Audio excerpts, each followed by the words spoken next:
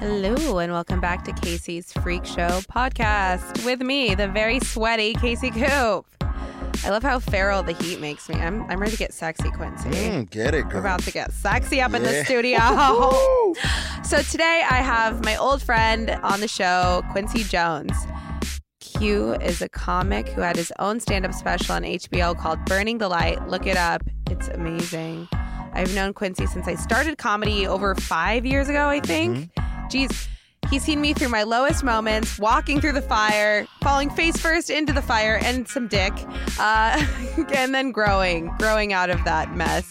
2 years ago, he was diagnosed with a rare form of cancer, mesothelioma, and has outlived what the doctors originally told him he would. And I'm just so glad to have you on to catch up. I'm happy to be here. Thank you. It's crazy because the show's about freedom, right? And I feel like your personal freedom has exploded since 2 years ago. Yeah. Like you have become a different person, Quincy. I mean, it's a natural thing. It's a natural thing to have happen is to evolve and grow. You know, we're supposed to walk through the fires and we're supposed to be burnt and we're supposed to come out stronger and peel off the scabs and show off our marks. And that's pretty much what you've done. It's what I've done. It's what comedians do. So I think it's brought us closer together. Definitely. Because I met you 4 or 5 years ago at open mics. Yeah. And my ego was just as big as your ego. It's true.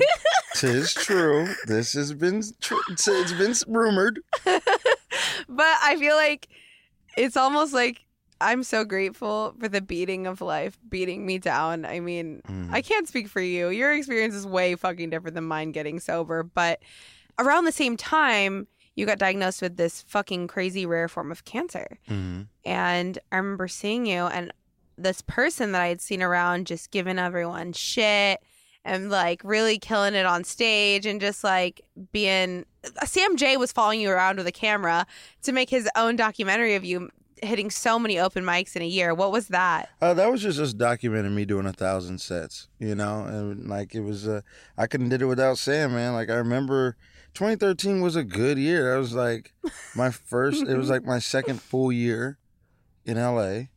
And it was I just wanted it. I wanted to grind, you know. More than anyone. Yeah, and that's what the goal was. So, didn't have a credit, so I made myself a credit. Do you think that doing all those sets helped you, or did it burn you out? Oh, it definitely helped me because you don't want to get up. You're not going to do 1,000 sets and keep the same material. It forces you to create new stuff. You don't want to go to mics and people are I just saw that at mic 3. You're doing the same joke. I've seen people in the Valley, because that's where I came up, do the same shit for 5 years. Same set. Some even longer, okay? The references of old comics who've just been on the road or God knows where they've been. They're still talking about Rosie O'Donnell. I'm like, come on. Come on. Your limited 80s references that only a few people get. I love it. How is stand-up for you now? You went on Ellen, and then you got an HBO special. Uh-huh. Are you performing a lot now? Not as much as I'd like to, but I think that's going to change this coming year, so I'm just preparing for that. Just been working on a few things, and I pretty much laid low this year. Me too. It was I feel like we're on a lot of the same trajectory because the first year sober, that's when you had your HBO special and a lot happened. And I had my Playboy column and a lot happened. Right. And then it was I was mentally crashing a little bit. I didn't have the mental health and stability I needed to have such a big life. I wasn't enjoying anything because I was just too worried about losing it. Right. I mean, I was enjoying it, but I was scared a lot of the time. Yeah. Rather than just being this is life, this is great. I was when's the ceiling going to fall in? Same here. Here. We're in the same exact crazy. boat. Oh, I love you so much. It's a natural thing. When you don't have much, you know what I'm saying? When you don't come from wealth or something like that, where you're you know that most comics struggle financially. So it's if people are oh man, you get a little something, you're I just want to do this forever. You want to, the first time you feature on the road, you're I just want this. I get this money. If I can get this money, I can start save, you know? But the one thing about comedy is the only constant about comedy is that it's inconsistent. Yeah, and I think any career in entertainment is just like such highs and such lows, and you're gonna have everything in between, and you just got to get used to the roller coaster. Yeah, and you got to enjoy the ride. Yeah, you got to enjoy the ride. For Are real. you enjoying the ride? I can say honestly in my heart, I am enjoying it today. Good. And I have been for a while, but I wanted to get to a place spiritually where I could take on a bigger life. I actually, last time I ran into you was in West Hollywood on one of my very first therapy appointments a couple months ago. I remember. And that has assisted me in being able to embrace and feel deserving of what career successes and romantic relations I have. You have a boyfriend now. Yeah, right? For he's like great. Almost a year. That's crazy. He's great. Did you guys just go to like Europe or something? Yeah, we did. See, I'm a fan. I'm a friend and I'm a fan. Yeah. And so, are you following my personal life career? Yeah.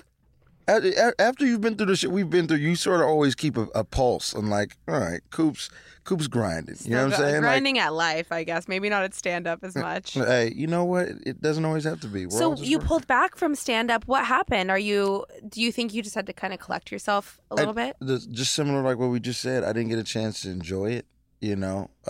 When like the negativity came out, I was just like, I had to withdraw because it was eroding on my psyche. And I was just like, man, the very people who helped me are now turning on me, and that was a mind trip for me.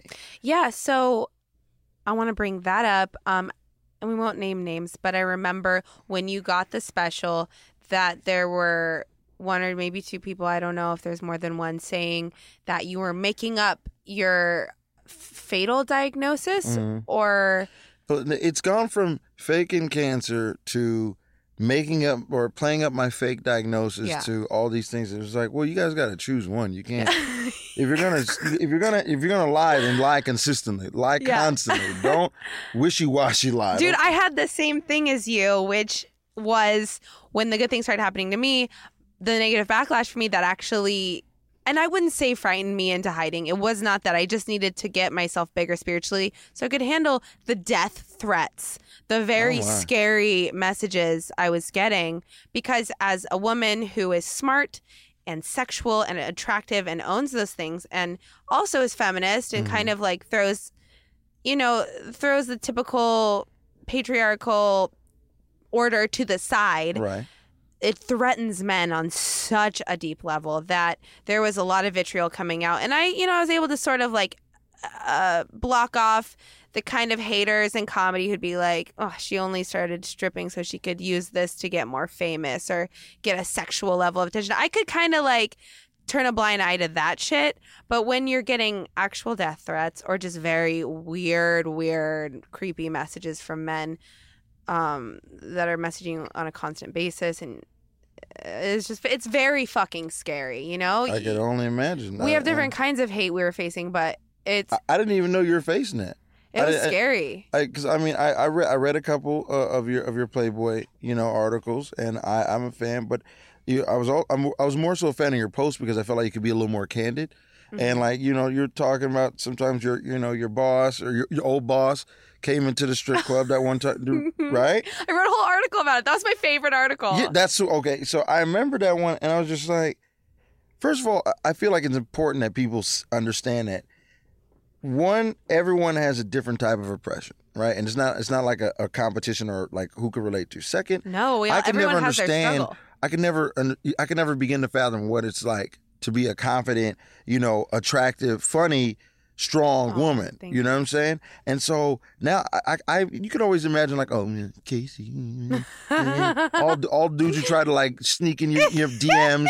You know what I'm saying? Now that Casey, and now like, all right, I expect that from you. But then it's like, I didn't know you were getting death threats. That's ridiculous. Yeah, but it's and that shit's really scary. Like it's scary on a real level because of the violence against sex workers, and because if you want to figure out where I work, I'm not shy about it. And even if I was trying to hide it, people could figure it out. Right, you know right, what right. I could be killed. You know what I mean? Like, people are unwell. People are very not balanced in the head. And if you represent everything that either they could never have or this weird ideal, what they wanted, but they couldn't have. I don't know. Or even if you just challenge their way of thinking by being an anomaly to a stereotype about strippers or about... You represent change, whatever. Man. Exactly. Like when you represent change, that means that you're going to get the backlash and they're going to project on you, because it's not even, they're not reacting to you per se.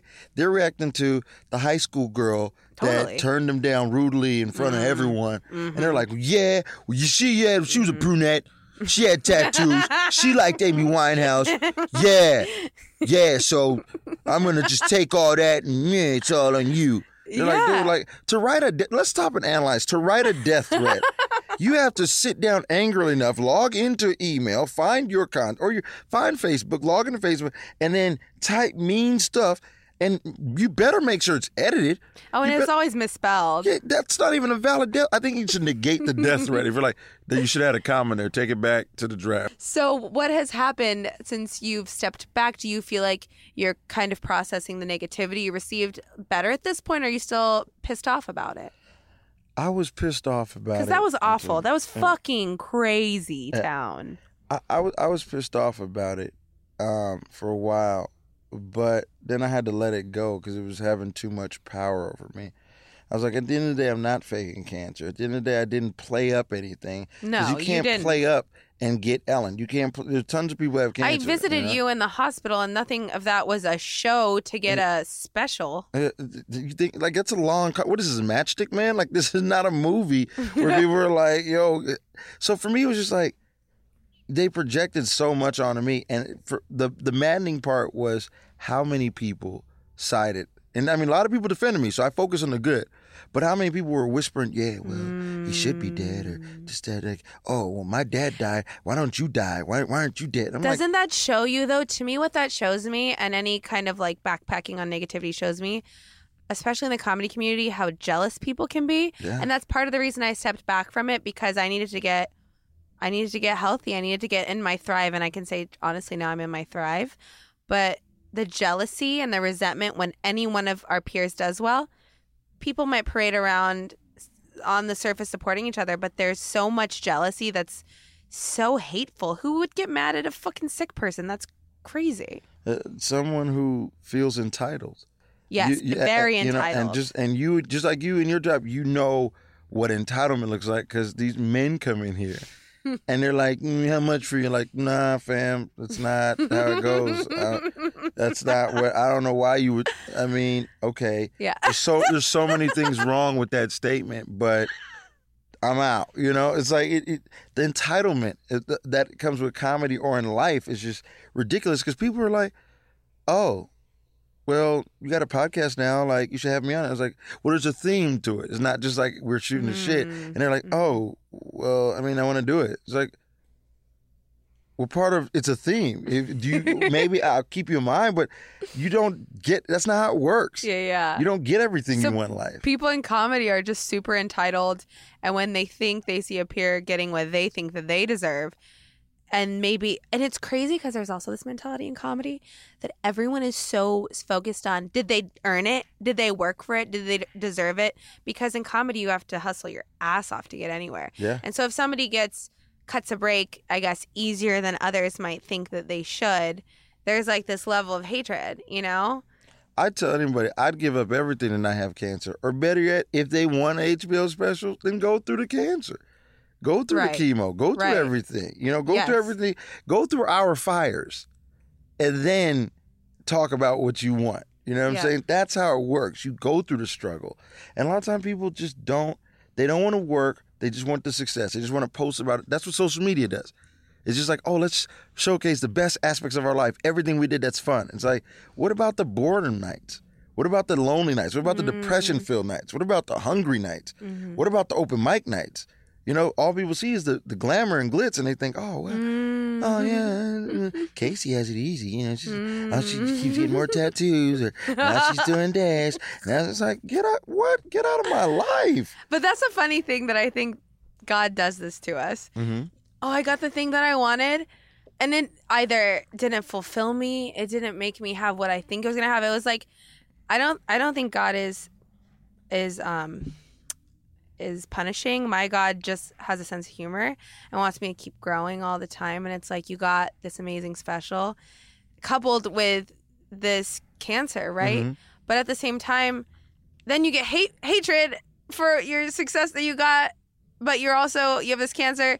But it's like, I think it's because God wants you to grow even more and be like, hey, whatever people think, that's what I've learned is like none of my business, and it has nothing to do with me. It's never personal, even when it feels personal. Never.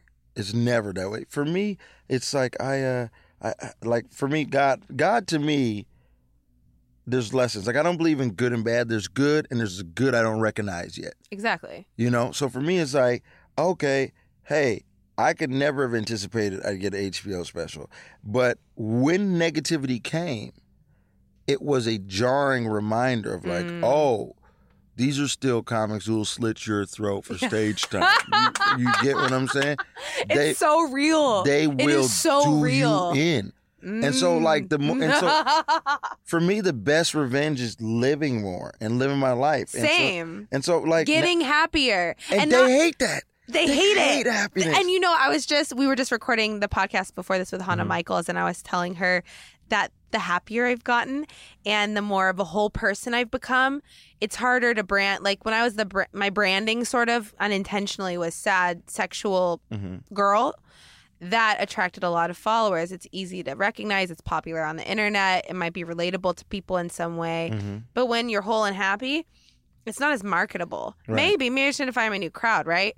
But it's different. Like, people, they don't want you to be happy. When they see you happy, they're like, I'm not happy. I'm jealous of that, or that threatens me, or that's not fun. Happiness represents security, and it's elusive. And for a bunch of insecure people in this world that we're in now, that's why it angers. You could be minding your own business. You could hit the same 5 mics, you know what I'm saying, and be happy and write your jokes, hang out with your friends. Someone's going to be like, oh, you think you're better because you don't go to the Valley?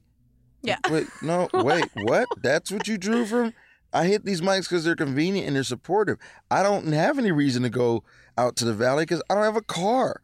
You know what I'm saying? Like, if I had a car, maybe. If I could drive, maybe. But it's like, so when you're happy, like, we're happy in where we're at in our lives right now. And there's someone out there who's angry just because we're happy, and they can't access it. And all they have to do to get happy is let go of the anger. I mean, there's a lot of people marching in Charlottesville right now who are they can't find, I think, their happiness, because anybody who is good with themselves is not going to be presenting hate to the world. That's not going to be their purpose for living. You know what's funny about that? And I don't really do jokes and topical material ever. No, because there's enough other people covering it where I'm like, it's right. been done millions of times, But for me, I think it's kind of funny that these people probably got up, got dressed with their clothes made in Taiwan, got in their Asian car, flew on a plane, landed, caught an Uber or a rental car, made in another country probably. And they went to this protest or this protest about a statue. How privileged is a white male's life that he can get out and go protest a statue? Right. A statue. And here's the thing. They came from all over. They came from all over, and they sat in planes that were filled with ethnicities. Yeah. And they sat there, and they're just like... I'm better than you. I'm better than you, and I'm better than you. No, they're probably smiling. Oh, hey, making small too. Oh. It's not even real anger. No. It's their fear of equality because they don't want to work for it. There's too many people who don't want to work. They don't want to do the work. Well, you were talking about entitlement earlier. That's all it was an entitled march. I think if entitlement is something that pervades your everyday life all the time, and all of a sudden that invisible softness and that soft lining to your life just suddenly disappears. It's sort of like your joints go out. You took them for granted all these years. You're like, wait, no, I need my joints to work. I need it. Everything was okay when my joints were working. Yeah. But they're not working anymore. Wait. Don't take away my joints, It's like entitlement is silent and it's invisible to those who have it. until it's not anymore. And at first they made fun of our blogs and they called us bloggers. And I'm not saying that like every blog is right or, you know, there's people that are obnoxious and fucking self-righteous and unnecessary. But the first were like, oh, they're bloggers or they're Black Lives Matter march, blah, what a joke, you know, or the Amber Rose's slut walk. It was all these things happening in culture and they made jokes of it and they made fun of it, the white man. Mm-hmm. And then all of a sudden they're like, wait, we're surrounded by people who now want to be treated equally to us. And they got scared. First they made fun of it and now they're scared. I think they always were scared. I mean, a joke usually comes from fear. You know, a joke like that would, yeah, totally. You know? So I looked at it and was just like, that's crazy to me because I even tweeted it the other day. I was like, yo, white men are only tough in groups. There's not one tough white man on his own. No, in groups. No. The fact that they were all there and like they knew that, like, but I guarantee you, they did it at a university. Yeah. Where it was like, all right, there's kids at a university. Jeez. Right. Virginia's a very big state. Go to Newport News. Go to Norfolk. Go anywhere there, and there's black people there. You're not gonna do that march there. No. You know what I'm saying? And so it was funny. It's like I look at them like, oh, it's a sick joke, but it's a joke. You looked at the dudes in their tweed and their polos and their walrus mustaches. They're doing their little swats, their little Nazi. I'm like, are you serious? Are you serious? Like, I'm really. And people are like, why won't Trump speak? I was like, well, you get into bed with the devil, you got to sleep with him. Yeah. You can't hop out of bed now. It's like, and so I mean, I don't know, whatever. Not to get too. No, I know. What lessons have you learned this year? I took it on that road. I'm so sorry. No, it's fine.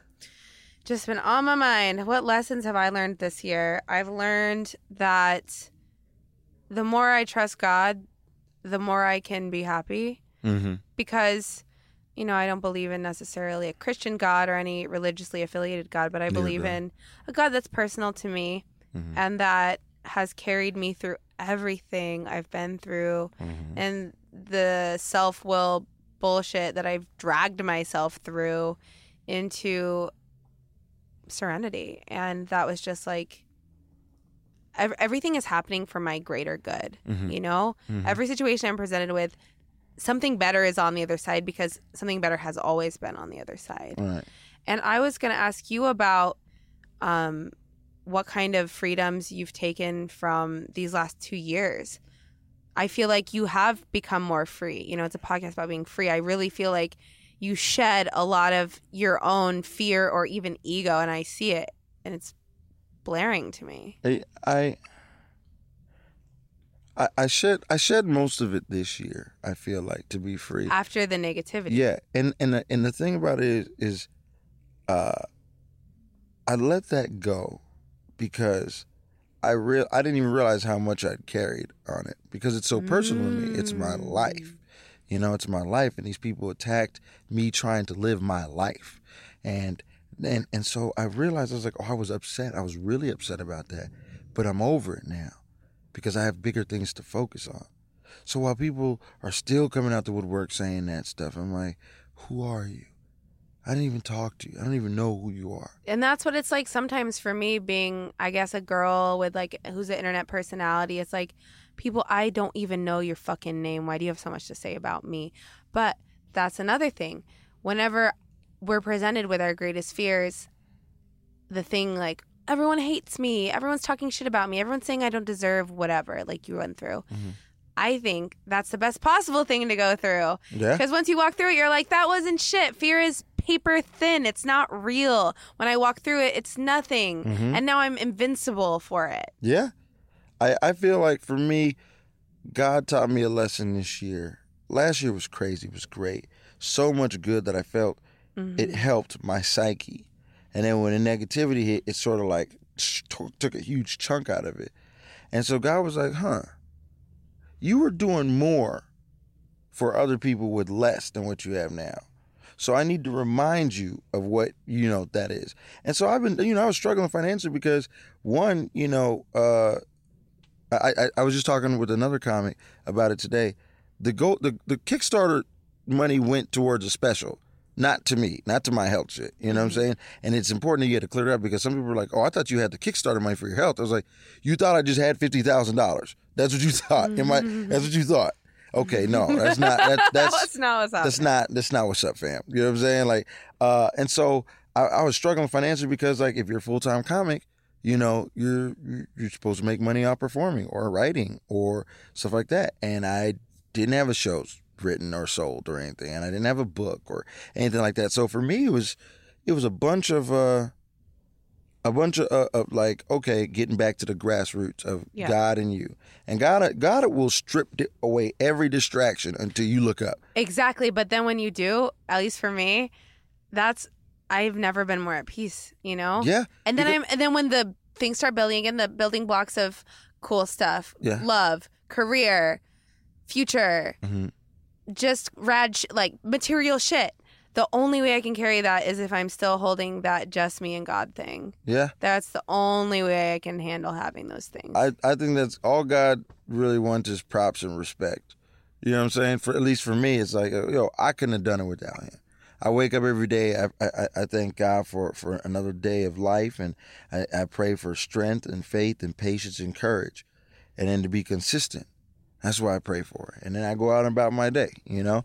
But yeah, the lessons I've learned and the freedom, the lessons I learned was to let go.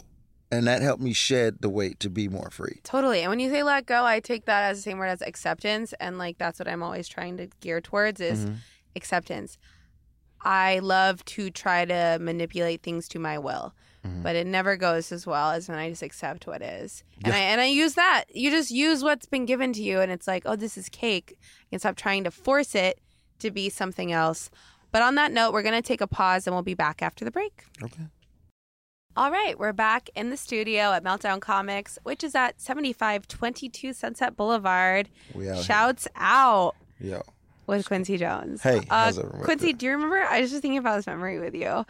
This was like back in our first couple years of knowing each other when we were like hitting the open mics and that North Hollywood open mic at Bob's. Do you remember that? Yes, I do.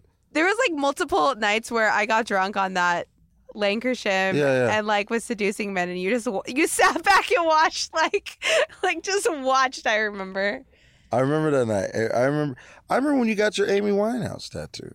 I remember that. Yeah, it was at Bob's that night. I remember that. I remember we went next door to a little spot there. And I just remember, like...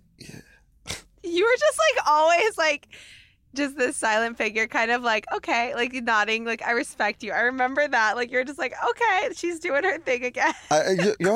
Eat these souls, man. All right? Snatch these souls. That's what I'm here to watch. My pussy was swallowing souls. And you'd leave them and they'd be sniveling, like disheveled messes. I'm like, get it, girl. I loved that power. That was, like, my drug for a hot minute there. It's just woo. But it was just funny because you've been around since those days, and then I feel like there's just been so much change, but I feel like we've grown together in a way. It's crazy. I was gonna ask you, are you still with the same girl that you've always? No, we separated. Okay, I wasn't sure. Sorry to bring that up. No, never mind. Fine. Are you dating? I am dating now. I am dating. I've recently started dating. Cool. Is it good? It is good. It's new. It's different. It's different. You know, I had years associated with that person. And so it was a comfortableness. It was like a familiarity where it's like, oh, this person knows me the best and keeps it real with me. And then you realize that you stop romanticizing what it is, and you start looking at the reality of it. It's like, oh, it wasn't a healthy situation. It was, there was a lot of, emotional manipulation and verbal abuse, and so it wasn't the best, But I also don't have anything bad to say about any of my ex-partners. Totally. I think it's cool because I do feel like I've never seen you happier or more peaceful than now. And I saw you write a Facebook post about that, about how you have new goals. And I loved it. And even these last few years, you've talked about how you want to have a family, and it's like, I feel like I've kind of started to make that transition too. I'm not going to have kids anytime soon. It's just like the wanting of them. Knock on wood. No, God. Knock on wood. Coop's not having any babies anytime soon. No, I just got a puppy baby, and that's enough baby for me. There you go. That's probably what I really need is a puppy. Oh my God, I'm smothering the shit out of it. But it's like kind of nice to switch the focus from just me to like, okay, I want to like have a little something that's not just me and my career. Me and my career and I go back and forth on wanting kids and marriage and whatnot, you know, because there's a certain level I want to get to in comedy, you know, and I have to lay low. Like this year was about laying low and building, and I needed that negativity to become stronger, to force me to get out of my comfort space to do more. Yeah. I had to get back to that grind ethic, that grind mindset where it was like, okay, last year was great. Last year was like a blessing of all the combination and culmination of people you've met and sets that you've done. And now it was like, that was great, pay it forward. And so now it's like, all right, well, now what? I didn't think it was going to be the same thing this year, obviously, but I definitely wouldn't mind more gigs. So it made me get my independent on. So I started a show in Portland. I did the same thing, just like I started this podcast. It was like I got to the space where I was like, I'm ready to put my name on something. I'm ready to get back to grinding, but maybe in a different way than just open mics. Yes. And I believed in myself enough to say I want to put my name on something. And before it's like, oh, yeah, I'll write for you. Sure, I'll come be on your show. I'll show up to your commercial filming thing, you know, other people's shit, because I couldn't believe in myself enough to just put my own name on it. Yeah. God, we're so the same right now. I look at you and the realization, because when I saw you in enlargement going to your therapist, I know like it was like you had an epiphany minutes before seeing me, because you like walk by and I could just see, I was like, oh, Coop. And you're like, oh, hey, what's up? And we sat down, we talked, and I could just tell, like it was like it was like a Rubik's Cube coming together, and it was about to bust open, and you're like, but I gotta go. I was like, dude, I get it. We got numbers. Like, I'll see you. Go. Yeah. And I was so happy for you, because like when I'm happy for I'm genuinely happy. Like, it's not like, oh, well, I want that. Why'd they get that? Dude, you found peace. You found love. Thank you. And you deserve that, and you've earned it. You know what I'm saying? And so, well, all this, a lot of times people won't let go of the negative shit, and that's why they can't get the good shit. And so you let go of the negative shit, and you're like, yo, you're confident, you're sexy, you've always been smart, you're outgoing, you're charming, and guess what? All those qualities attracted your amazing dude that you took a trip to Europe with, and you earned all that. That wasn't just like, boop. No, I think the mental work it took to get to a place where I could give and receive love was really strenuous and hard, and a lot of tears, you know, because now I see my other comic peers like kind of go through the same dating struggles I went through for like over 5 years. And I had to do a lot of work on myself to be able to give and receive love and not play games. And not play games to try to manipulate to get the love. And not chase and not and not be even attracted to, on some subconscious level, to shit. You know, on some subconscious level, if I think I'm shit, I'm going to be attracted to shit. I'm going to attract more shit. Yeah. You know? And it's not easy to learn those lessons. It takes a strong look at yourself in the mirror. It takes a real reality check of like, what do I want out of this life? A lot of work, hard work to do on yourself. Yeah. And by whatever means that is to you. There's lots of different ways to work on your mental health, but there's, you know. But I look at you now and like you're like, dude, you're confident, you're glowing. You're really glowing. And I say that true. And so I'm looking like, damn, man, cool. I don't even remember the old times. I'm looking at you now. I'm like, really? These past 2 years are like, you have been killing it. And but you too. And like, that's what I see in you. Quincy, let's turn it back to you. What does being free mean to you? Being free means to me, I guess being free means to me to be yourself unabashedly, you know, to just to be comfortable in any surrounding, you know, like doesn't matter if you got $10 in your pocket, doesn't matter if you got 1,000 in your bank account, you're just the same person. You're through and through. You're consistent. You're constant, and you just you. And no one could change that. No one could shake that or rattle. That's really being free. Because Absolutely. money doesn't make or define you. No, and when we get success, sometimes it just muddles the happiness. Yeah. It confuses, it attracts the wrong people. It's confusing. The obligations, expectations, you're trying to keep that, or you're trying to increase that, or you're trying to multiply that. It's just a constant struggle until you realize, you're you, and someone out there loves you and wants to be with you and appreciate and reciprocate that which you can provide. Are you ready to accept that? And the minute you look at the mirror and say, yes, I am ready, that's when it's there. Right then and there. Because someone's going to be like, Coop is the queen. That is my queen. I want her. There's no one else that'll do. And you live and you learn and you love and you lose.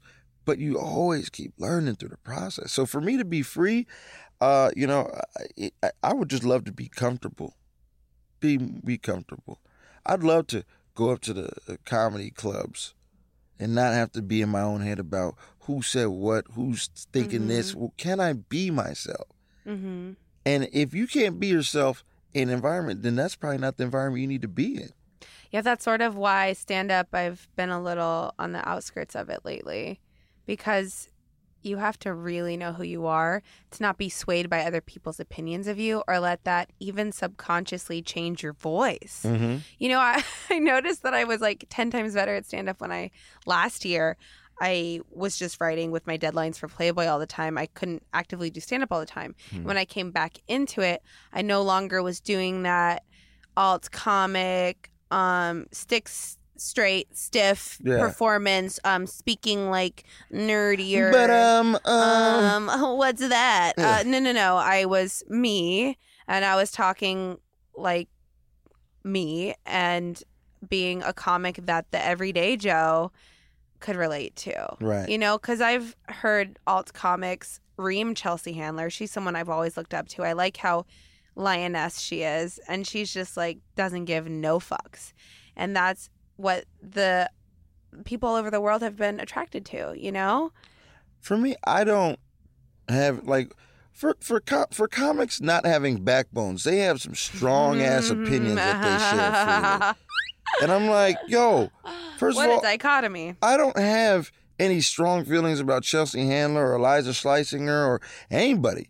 I'm too busy focused on my grind to get better as a comic. Where's the jokes? Does Eliza have specials? Yeah. Are they the funniest? No. But do people love them and keep watching them? Yes. Mm-hmm. So guess what? That means there's a demand for that product that she supplies. You know what I have noticed in comedy, and this isn't talked about a lot, but the funny, yes, it's the bottom line. But there are a lot of comics doing well and even famous who aren't that funny. But I think that there's something to be said about confidence and a strong personality that can and I'm not saying this about any of the comics we just mentioned. Right. I'm just saying in general. Even at lower levels, like open mic level, there's certain comics that are like open mic superstars that are probably going to be real life superstars one day. Yeah. But I don't think that their jokes are necessarily the funniest, but something about their delivery, their poise, they'll get there. Swagger. They'll grow into People talk about these certain open mic comics like they're superstars, which they probably will be. Yeah. And so in stand-up, funny is the bottom line. It will get you places. But I would say also just being the star, just telling it like it is from your own truth. Maybe not, not being hateful, but right. Yeah, there's something to be said just about someone's swagger can get them very far in comedy. I was like this. The one thing I realized in year 2 of doing comedy is it's not just about being funny. Yeah. If it was just about being funny, more people would do comedy. It's especially the whole thing. Those like super nerd, weird, quieter ones. And I'm just like, okay. So once I realized that, and I was down here in LA, and I grew and I adjusted here, and I adapted here. Because you used to be in Seattle when you started. Yeah, right? I started in Seattle, Washington. Yeah. And so when I moved down here, I was like, it's a whole new ballgame. But I knew I belonged. You know what I'm saying? Same. I felt that from Portland. I came from Portland. Exactly. So it's like I knew I belong, and comedy will try and do everything it can to make you feel like you don't belong. This city will do everything it can to make you feel like you don't belong. Especially year one. It's just tries to break you. it tries to break you wide open. Oh, yeah. But I stayed. I stayed broken and I healed. Yeah, and that's what's supposed to happen. I put it like this. I always tell everyone, the first year in LA, it does everything it can to get rid of you. And right in like after the year mark, month 2, that's when it's like, oh, you're still here? Cool. We got rid of all the weak people. Here you go. Here's a couple more. Here's a promotion at work, or here's a nice apartment, or here's, you know what I'm saying? You start getting little perks. And you're like, oh, yeah, man, that's cool. You'll get a commercial or you'll do that. You're like, all right, cool. It's like when you get the good shit, you have to remember to remain humble, you know? Because a lot of times people book a commercial and they'll think they're never going back to Sal's again. Sal's comedy hole, the darkest of the dark comedy holes. Seriously. You know what kills me is seeing, because comics were such like, We're kind of spiritually sick motherfuckers, to say the least. But seeing someone who's just gets successful as a comic but is a piece of shit, that's the hardest to watch, because that happens quite a bit. Because we're the kind of people, we need that external validation so badly. Right. And that's not a healthy person. And I've seen those people do well and then just kind of like they look down their nose at you. And that's hard to see in comedy. I feel like this. The pieces of shit won't last forever. There's coming a time where all the gimmicks and all these shows where they're like, do stand up in your underwear, smoke weed. Oh, I hate that shit. Free beer. We're providing damn near buffets for audiences to come and hopefully laugh. It's like, yo, eventually the funny's going to have to return. And that's when the grizzled road dog veterans or the open mic superstars or the people who've been doing that, they're going to step up to the plate. But there's so many people I'm just like, yo, I don't look at anybody as I'm better than anybody. People are like, oh, you were in LA. Like, dude, I'm still trying to figure out how to pay rent. So tell me what that means. What was it like being on Ellen? How was that experience? It was cool. She's a really nice lady. It was very surreal seeing you on TV. I was like, what the? It's weird seeing, and it's cool seeing your friends come up. It always gives me hope. Like the right people are coming up. The right people are doing it. Jack Knight getting his name on the Comedy Store and Jessica Michelle Singleton. It's cool seeing your friends do good. And you know what? It's crazy. It's like they got what they wanted. Jack came down here from Seattle with the determination to get his name on the wall. And his eye on the prize, man. He really worked for it. Yeah. And so I look at Jack and like when I got like, do I want my name on the wall one day? Sure. But I also didn't do the work that Jack did to get his name on the wall. Right. So my name will be on the wall when I do the work that Jack did, or I do the work when I'm hanging out, when I'm friends and family, when I'm killing it, when I get the audition, when I kill the audition, boom. You know, everything comes in due time. We signed up for a job that has no end. There's no like, oh, I'm the president of comedy now. There's no end point. You just keep doing this until you don't. And some people, I see, you see one kid blow up at age 20, 21 and fizzle out by 24. Like it is a roller coaster in the game. It's a beast, and you have to like it comes all back. You have to be humble, centered, and free to be able to maintain the higher levels. That's what you need to get to the next levels. You got to be centered. And the reason I was pulling back on it is because I wasn't loving it as much. I moved here because I want to do it because I love it. When I'm on that stage, I love it. Mm-hmm. And I wasn't loving it as much. And I was getting funnier and I knew what would work on stage. But if I'm not enjoying what I'm doing, what's the damn point? I'd rather just be writing. Writing brings me just as much joy and probably a lot more. For me, it's very cathartic to write comedy. And I guess that's kind of where my butt's been falling into. And I sort of feel like I'm just having to like go where God guides me at this point. That's what God's like, yeah. That's why you're at the next level, Coop. Congratulations, because God's like, hey, I have a plan. Right. Like there's an old saying like, I told God I had a plan, he laughed. You know what I'm saying? Like that's so perfect. Like okay, that's great. You got a plan. Congrats. Yeah. Good luck with that. Yeah, let me know when that plan coincides with what I got planned for you, because this is what's gonna be. And so for me, it's like, all right, I believe, like I said, I believe in the power of manifestation, and when you say it, you instinctively start working towards that, because nobody wants to put something out there and not work towards it and then have egg on their face. There's like this thing, the idea of manifestation, I don't know, I haven't read about it. It's just something I agree with that I also ascribe to. But in LA, it seems to be this thing I see a lot of people doing who are a little too into the spiritual, I don't know what the word is, thing, and they think they can just get stoned and put out some crystals and do a mantra and take a bath, and then that's you manifesting, and think about it. Well, I think manifestation is like what you said. You say it out loud, you write it on some paper, you get to work. Yeah. You get to work. The work is always there. The work is a constant thing. Dude, man, I've been putting out there, like, some of my goals, my manifestation is I wrote a show. I want to get new management. I want to get the show made. I want it to be on for 6 seasons. And then I want to do acting. And I want to put out another special. And those are my goals. Some short, some middle, some long. But those are my goals. And that's what I'm going to do. I put out, I kid you not, here's how crazy it is. I put in a Facebook post that I'm not going to do chemo anymore and that I'm going to get this new drug. I was about to ask you about that. I was about to ask you about that. Go ahead. Tell me, Q. I put that out there. I was like, yo, I'm not going to do chemo anymore because I applied for this new drug. They said, no, you can't do it. I said, okay. And then rather than sit up here, get depressed and start, I was like, no, there's another way. Because that's the only way we've progressed as humanity, as society, is by someone looking at a problem and be like, there's got to be another way. There's got to be another way besides that. That's a good way, but there's a better way. There's a different way. And so I was like, all right, well, I'm going to keep trying. And I went to the drug company myself, and they were like, all right, well, we'll do a hardship case for you, but it's expensive, but you still have to pay $12,500 by the end of the year. But I put in the Facebook post, I'm going to get this drug. I'm going to do this.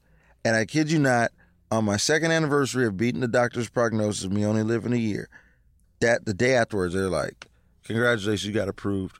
Wow. For the new drug. See, this is what I'm talking about with this manifesting thing. I feel the same way.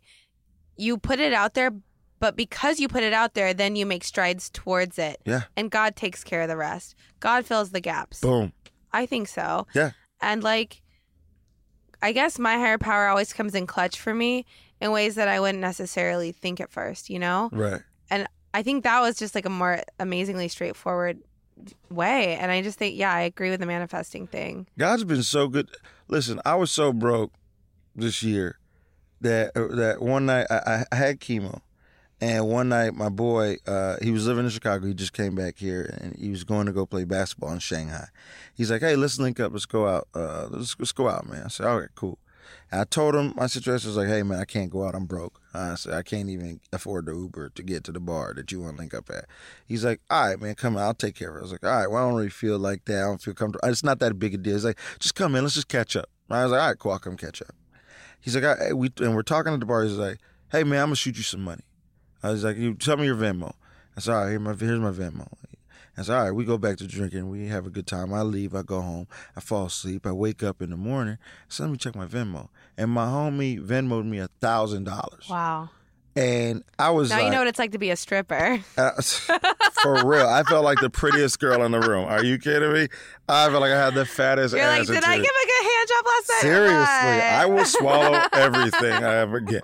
So that happened, and I was like, my account had been in the negative, and my internet had been cut off, and everything, and just God was like, boom, and I cried tears of joy, because when you're that broken, someone just, I was like, and you're just like, yo, God, thank you so much.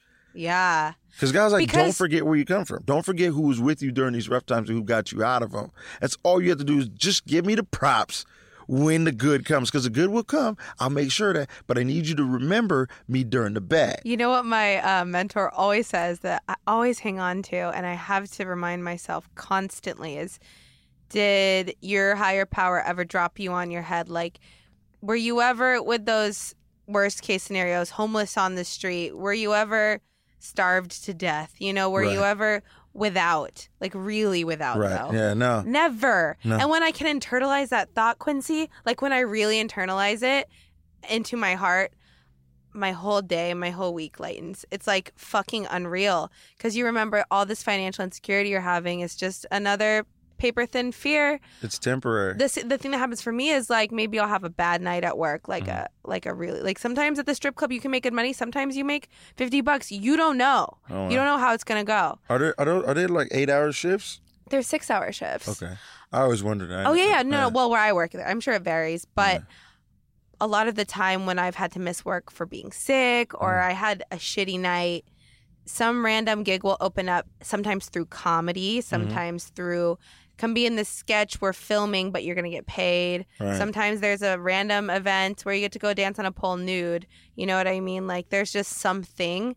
And I'm just like, I just feel super blessed that I've been given all these different talents, like from everything from dancing to comedy and writing that I've been paid for. Yeah. You know, like I worry and I stress and I fear. And it's like, you've been paid to fucking do everything and then some. Like you can, you know, like everything's going to be okay. It's amazing how quickly, like when things become uncomfortable, we start like just ripping everything apart. Like we get so desperate. We're like you're like you like sometimes you like, oh, I had a bad night at work, and you're like, oh, fuck, I'm not. Now I got it. And then I'm gonna I'm gonna die. And exactly. My boyfriend's gonna leave me, and then I'll lose my apartment, and then my dog and my cat and my roommate and my mom, and it's something, and it escalates. Yeah. It snowballs for sure, and then you're like, then you got God's like, whoa, whoa, whoa, whoa, whoa, whoa! I held you down. We've been through worse times than this, Coop. It's a bad night. Let's chill out.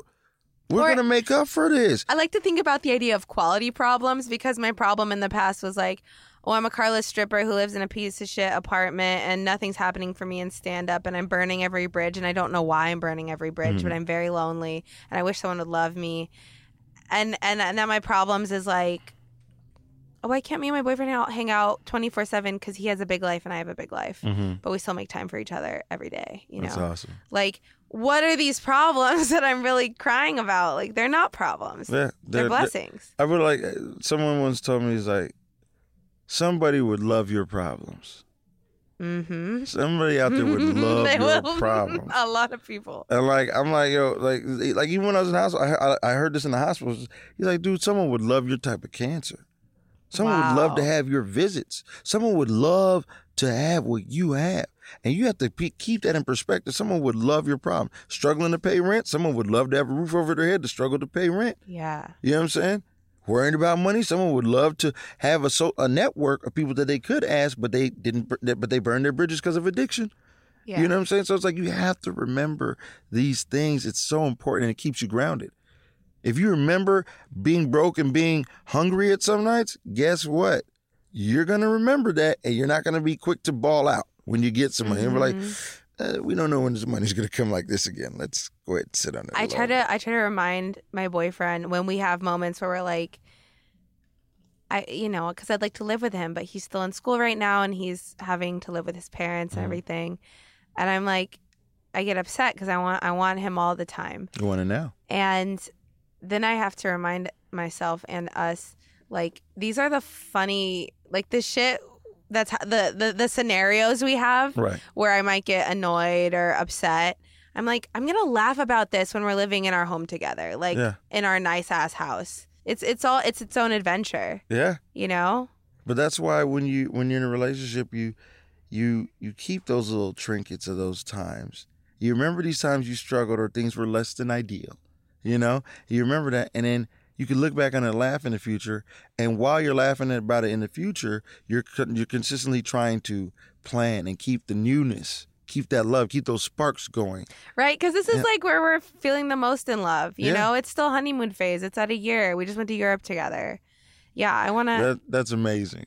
I kid you not. That's amazing. I'm 34. I think I've been on one trip with maybe 2 trips with a woman. And that's also what fucking stripping has afforded me. You know, it's like let me have time and means to do my own creative projects, but also travel. I've never gotten to travel before. Did you guys do Eurail when you're around there? Did you get like a Eurail pass? We would just get a train pass for a week long in every city we stayed in because we were in each city for about a week. Okay. So London, Paris, and Barcelona. We just had like just train passes. Yeah. Okay, because I'm going over there. Are you? I'm going over there for 5 weeks. Where are you going? Wherever the wind blows, baby. Oh, it's so fun. You can like take little hopper jets from place to place, or even like you said, there's trains. We did the train Aerostar, I think. I could be messing that up, but it's between London and Paris, and it goes under the water. Oh, wow. It's rad. I mean, you don't say anything, but it's rad. That freaks me out beyond belief. But yes, I think it's rad for you. Like, it goes underwater. I'm like, oh, dear God. My heart skipped a beat. I was like, oh, sweet Jesus. I'm in the dark and I'm underwater. Oh, my sweet. Are you doing shows? Are you playing over there? Yeah, I'm doing a couple shows. I just needed to. I struggled so much financially this year that when I finally got a couple bucks and my money started getting right, I was like, I had this flight voucher and I bought a ticket, back in April to go for this time. And it's 5 weeks. And I'm like, I'm bringing a backpack and a carry-on and I'm just going over there and I'm just going to live. And I'm not going to be restrained or restricted. I'm just going to be like, yo, I want to go to Sweden today. And I'm going to go to Sweden. Dude, it's so rad to do it that way. We kind of made like the outline of which country we'd be in when. Right. And we got like a museum pass for Paris, but we left it open-ended and it was just the adventure of a lifetime, dude. Like, these are the things I couldn't have dreamed of when I was still getting fucked up all the time. Yeah. And self-destructing, you know? How did that happen? How have our lives happened? And I think we had to like let go of something, whatever that thing was, to be able to move forward. That thing, that person, that addiction, that infliction, we had to let it go. For we had to recognize it. We had to accept that we let it have control over us, and then we had to let it go. And sometimes letting that person go, that addiction, that infliction, it's not easy. You're going to struggle with it sometimes. I know you were on again, off again with your ex. Yeah. And I can't even imagine how hard that was to walk away from. Yeah, I mean, it was definitely one of the most difficult things I've done in my life. But we're cool and we don't talk or friends, but there's no beef. There's no animosity. It's like if she ever needed to talk, she could call me. If I ever needed to talk, I could call her. I don't, but I know if I needed to. So yeah, it's just the door is closed right now, but it's not sealed shut. Right. Yeah. It's not like, oh, I'm closing off because I feel like, well, one thing I realized is like when you go through breakups, I can't front like I'm mature during a breakup. Like, yeah, no, me neither. I've never had a clean and easy breakup. Yeah, I'm like, yo, you hurt me. You hurt my feelings. We're just bigger kids. You hurt me. Yeah. You're leaving me. I don't want you to leave. Mm-hmm. You shouldn't leave. And you want to leave. And I get that's what you need to do for you. But you didn't consult with me. Yeah. What about us? So you're doing that. And now I have to hate you for the time being. Because I need my heart to harden to get past you. And then when it scabs up like a tattoo, when it scabs up and starts to peel, I'm sure we'll be cool again. Absolutely. We were lovers for a certain amount of time, but you've hurt me now. And so like that's the type of person I am. That's also why I don't really date seriously a lot. It's hard. It's hard for us comics. We're a neurotic bunch, but I will have to close it on that. It was amazing. Thank you so much for having me. This was really fucking good. I loved it. Anywhere people can find you online or find you at a show? I'm on Twitter and Instagram, LLQJ206. Facebook, I think I still have some friend requests there. Add me on there. Or I leave all my posts public so you can follow me on there. Casey Coop's friend. So, that's my biggest credit. HBO special. Just check for me. I'm HBO special, Burning the Light. Look it up. Burning Light. Yeah, it's awesome. Pretty dope. I'm working on my new one too. So there we go. Oh, cool. Rad. Awesome. This was great. And thank you, Mason Booker, my producer, and Meltdown Comics once again. This has been Casey's Freak Show. Bye. Yeah.